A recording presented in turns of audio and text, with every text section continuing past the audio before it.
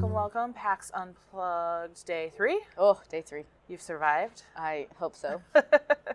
I'm sitting down with Alicia Figliuolo. Yeah, you did it. Hey, I did it. Yeah, Yay. From Geek Therapeutics. And we're just kind of talking a little bit about...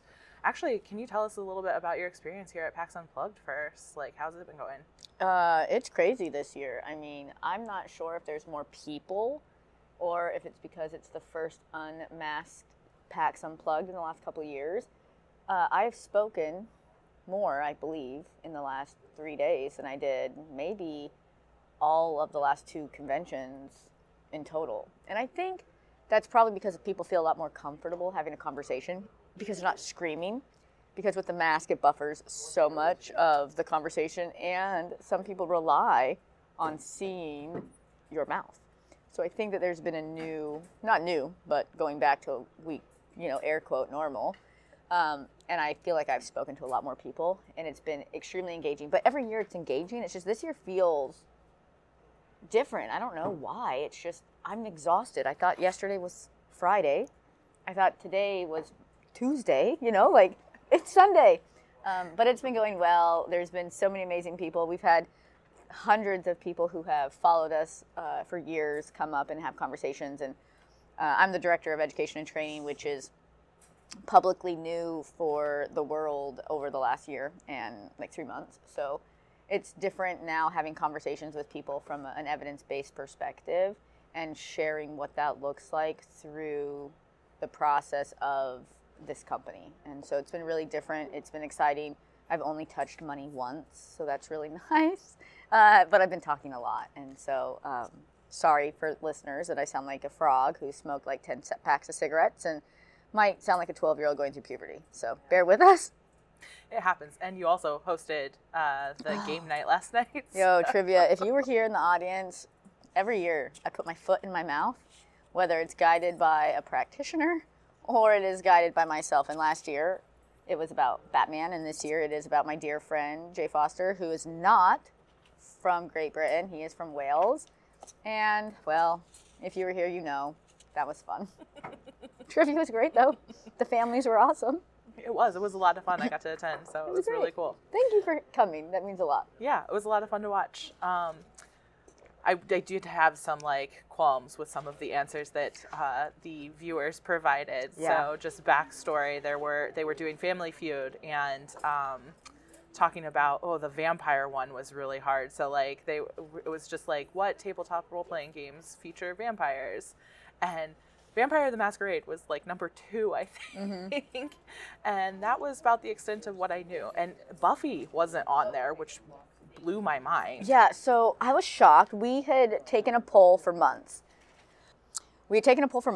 And so many answers had come in. And the way Family Feud works is you're only allowed to ask 100 people. You poll 100 people. That's what Steve Harvey says. And I was all, I don't have 100 people in my life. And we're geeks and nerds. There's millions of us. So we put it to the public opinion. And there were more wild responses than the 8 on the board. And they were all over the place. Buffy was not on there. And if Buffy was, had 1 response. So we tried to keep them above 3 for answers for points. And all of them were weird. There was a really weird, it was Curse of Strahd was first, Vampire the Masquerade was second, and She is the Ancient was third. But She is the Ancient is a Curse of Strahd revisionist rewrite, and I was all, well, they had the most points, what do I do? And I didn't know a lot of those. Fangs, I didn't know either. So it was really awful. Yeah. I was like, okay, well, those are answers. Yeah. I feel like I had that happen a lot of times. Even the random stuff that came up, just what's in your closet? It's comes out on special occasion. That was the most bizarre question too, and the things that were there were wild. And so, but when you open yourself up to the community and you ask them what they would like to see these people ask, I think it also comes with a bit of what can we make them feel uncomfortable with? What can we make them feel awkward about? What can we make them giggle at? Because there were hundreds of questions. I think when you open yourself up to the public, you get a sense of connection. And people knew that Jay and Danny were the team leads. And I think questions come from knowing who the team leads are because they want to see how they react. And I love it. We got 3 of them and found some answers, and it was bad. Like, people didn't continuously stick to the theme of retro gaming because that's the theme of PAX this year. It's a callback to the 80s. So there were things in there that were not retro. There were things in there that were not old. But what do you do when you're trying to find these numbers that can give more than 1 or 2 points? And so it was a lot of fun. It was wild. And I'm really glad that you hung out and stayed. And I just love it. I think that's a really great way to bring the intersection of gaming and mental wellness and asking really hard, intimate questions of people in a space that many wouldn't think you could find in trivia. So yeah, it was a lot of fun. And I think that that's a good thing to bring up right now is like it was a Family Feud night and supposed to be fun, and like we definitely had laughs, right? But it was also a space where people could ask like more in-depth mental health questions or kind of take a mental health focus on the questions that they wanted to ask by design and kind of put that out there. And so for people who don't like know what Geek Therapeutics is or don't understand like that side of the role-playing community, can you kind of give like a brief rundown of what you all do or like what last night was dedicated for? Yeah, that's a great question, and I can absolutely do that. So Geek Therapeutics is a continuing education agency where we provide continuing ed in a postdoctoral lens through geek and pop culture. So really anything that you can put on a t-shirt, things you see at theme parks or your favorite movies, comic books, video games, anything that has a pop culture marker, we could say, on it, we have a way to provide training through evidence-based modalities. And we train clinicians, we train all types of other mental health professionals, we train mental health advocates on how to be more mindful in gaming, to be more aware of approaches in mental wellness.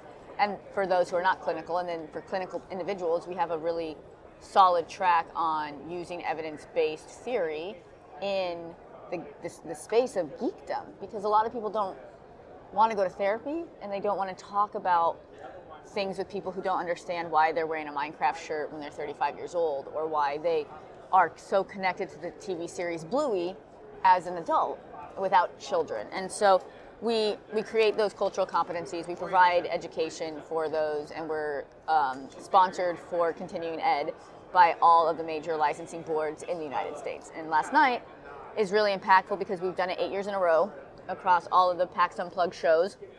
The PAX shows.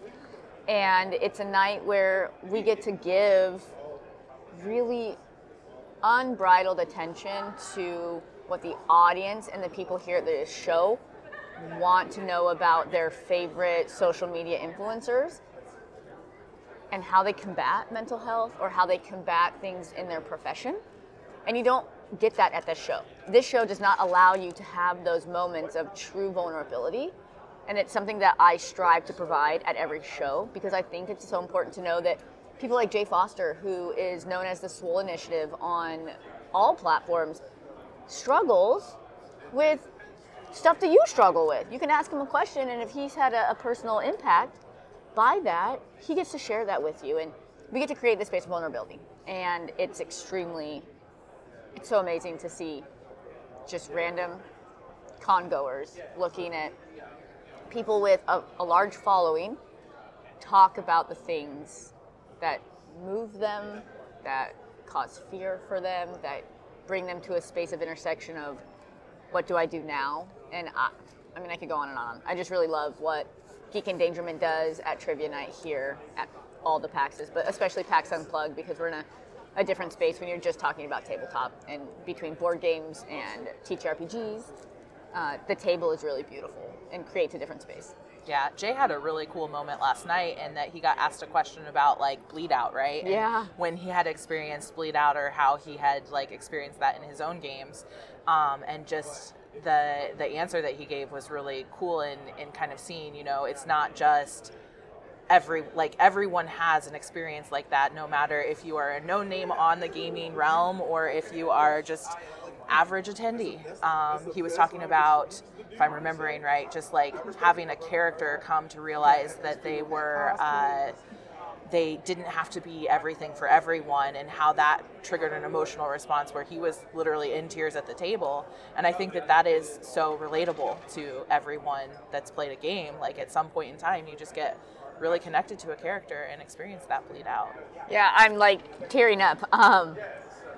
That question was so impactful because the human who asked it, his mother-in-law had died.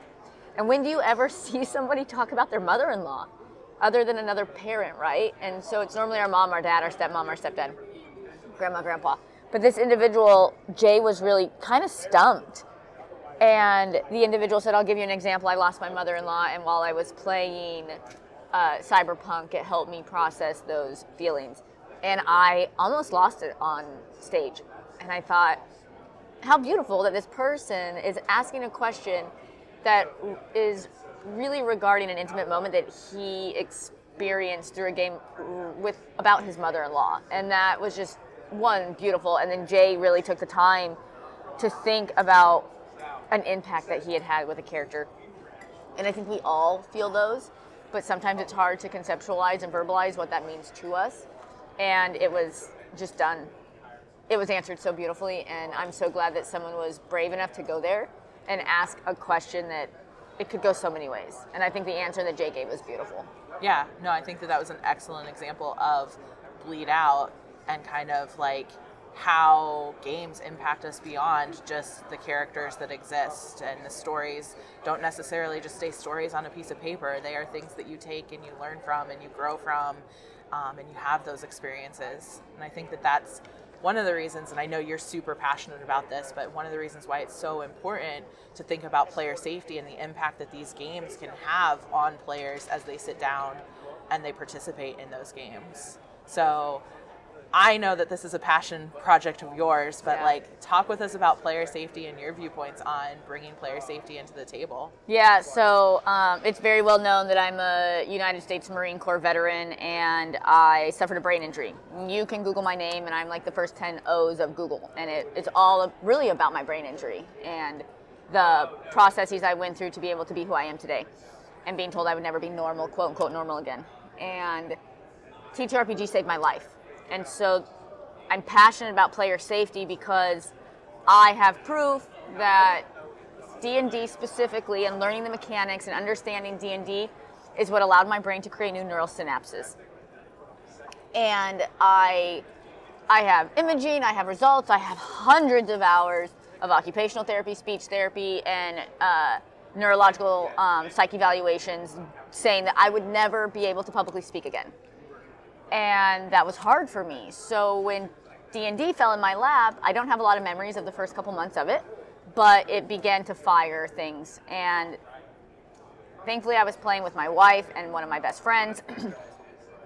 And when I was able to start making memories, I realized really quickly that, man, I don't remember 6 months of this.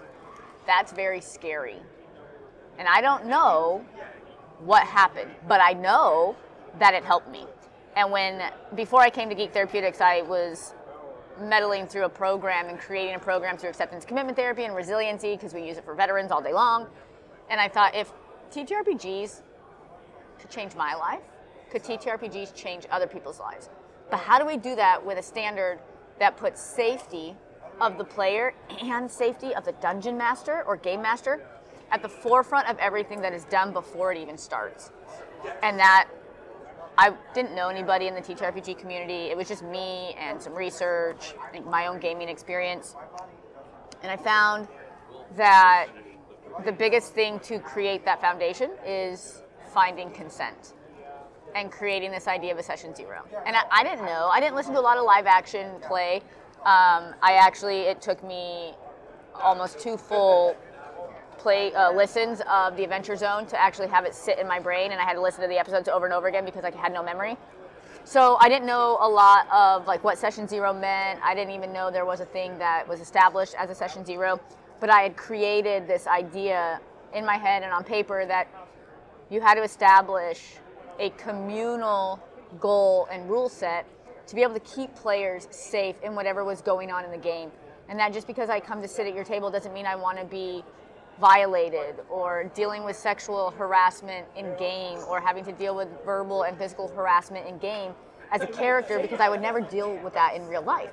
So I started going through these processes of how do you build that, and I found that when you gave people the ability to have agency and autonomy, and then be able to self-advocate and learn how to self-advocate for themselves before the game ever starts, you start to find the expectation of what the table was going to be like, and you started finding the expectation of the players around you and the expectation of the game master. And it just kind of swam down river from there, and I found Geek Therapeutics and was like, wow, like people are really doing the thing that I've been doing for a year and a half. And player agency and safety was always at the beginning of where I was playing these games, and Geek Therapeutics and other places were really good about trying to teach that. And I talk about it all the time. Safety is imperative in the real world.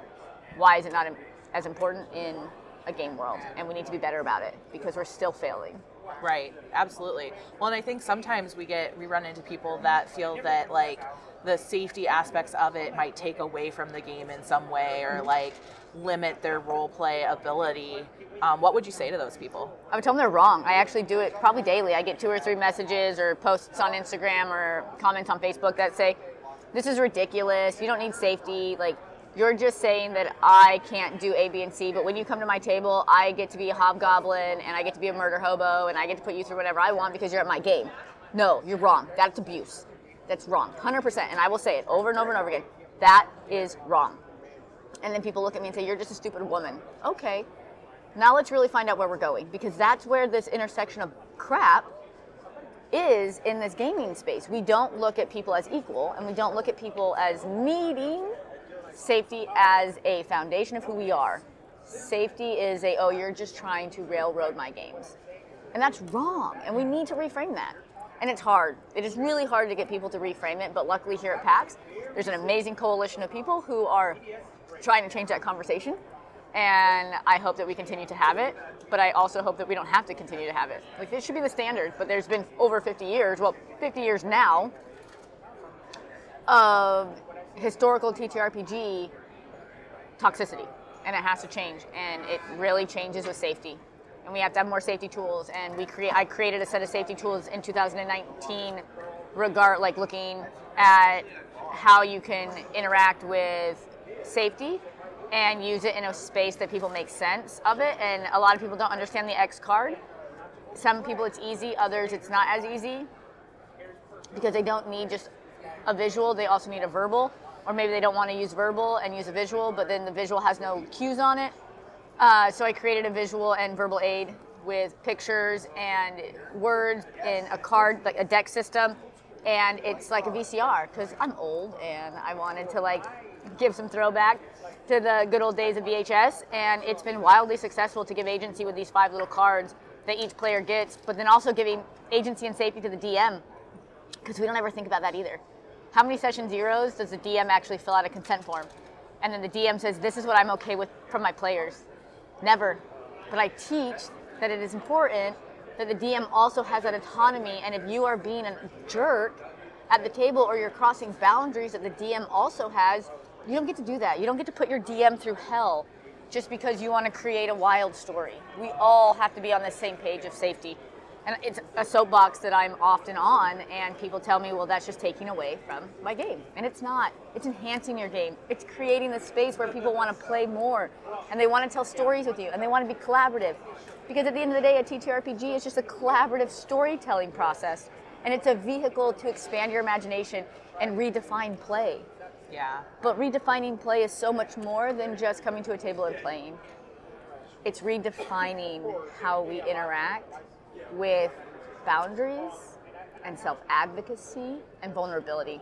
And the table is one of the most vulnerable places a person can find themselves.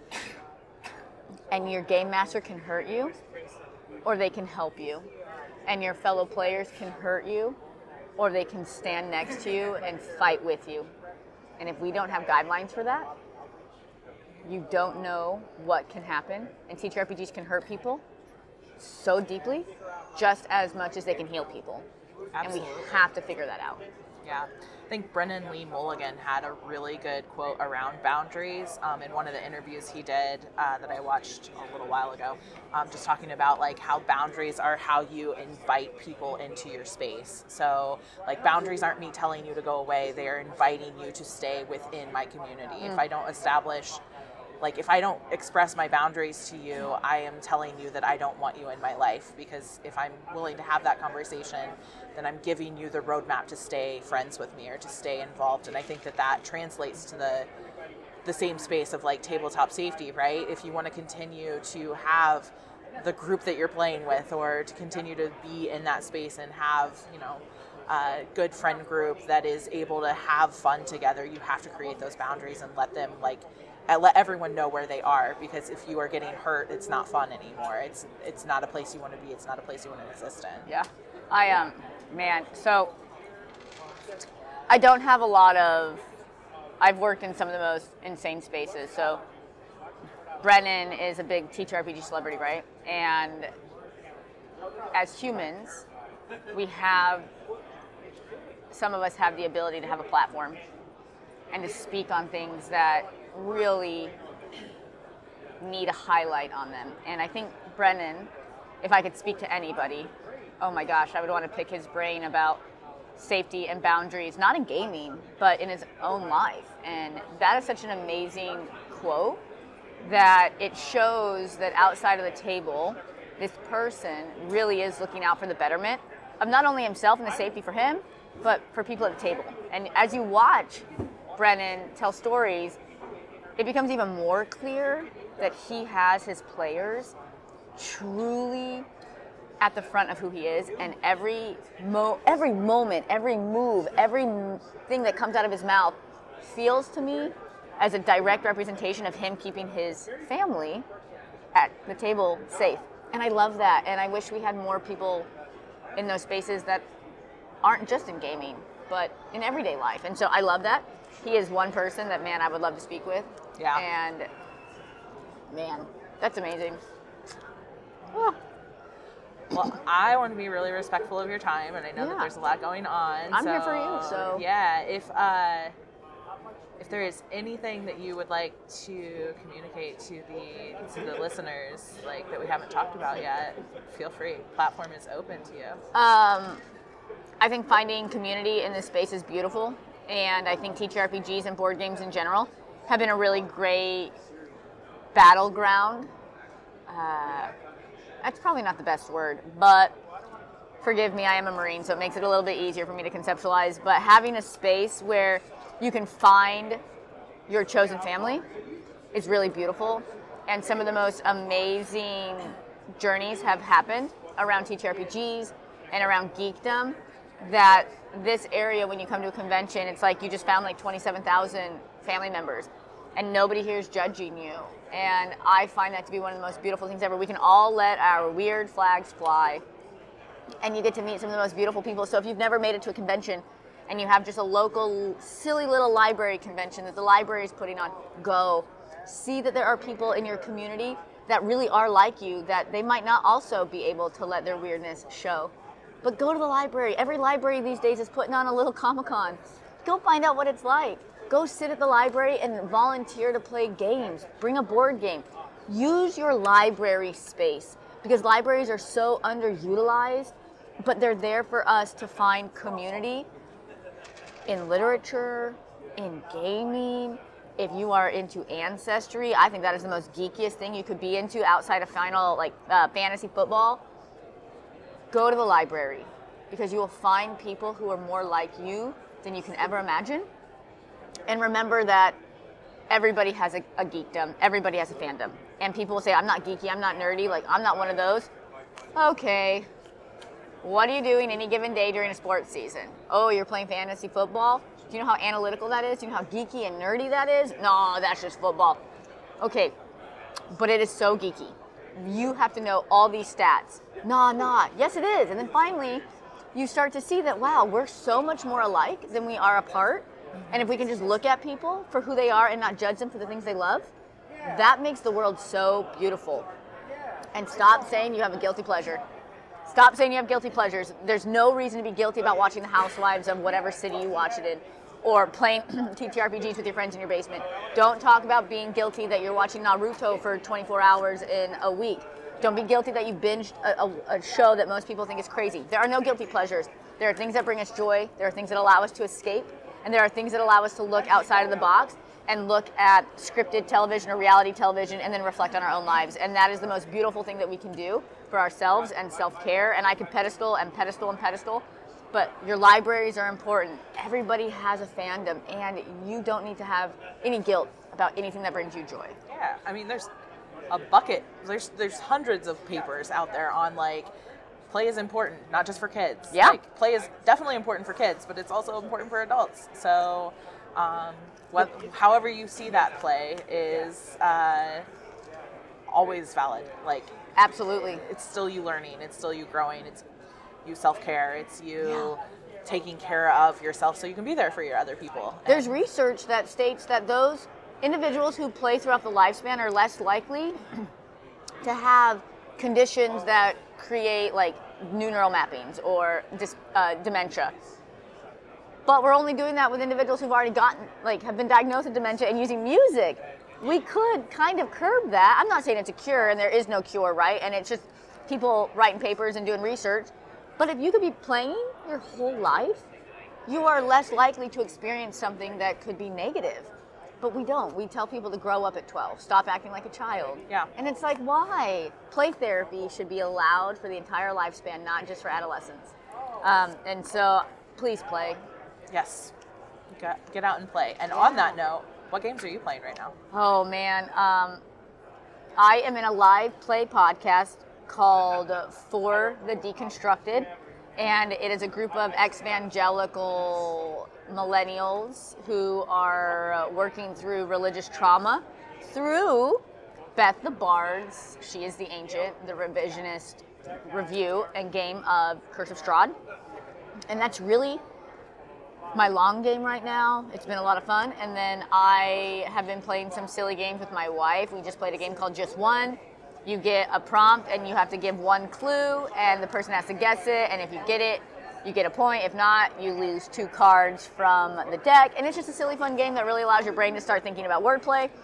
And then there's a game called Photo Phantom, I think.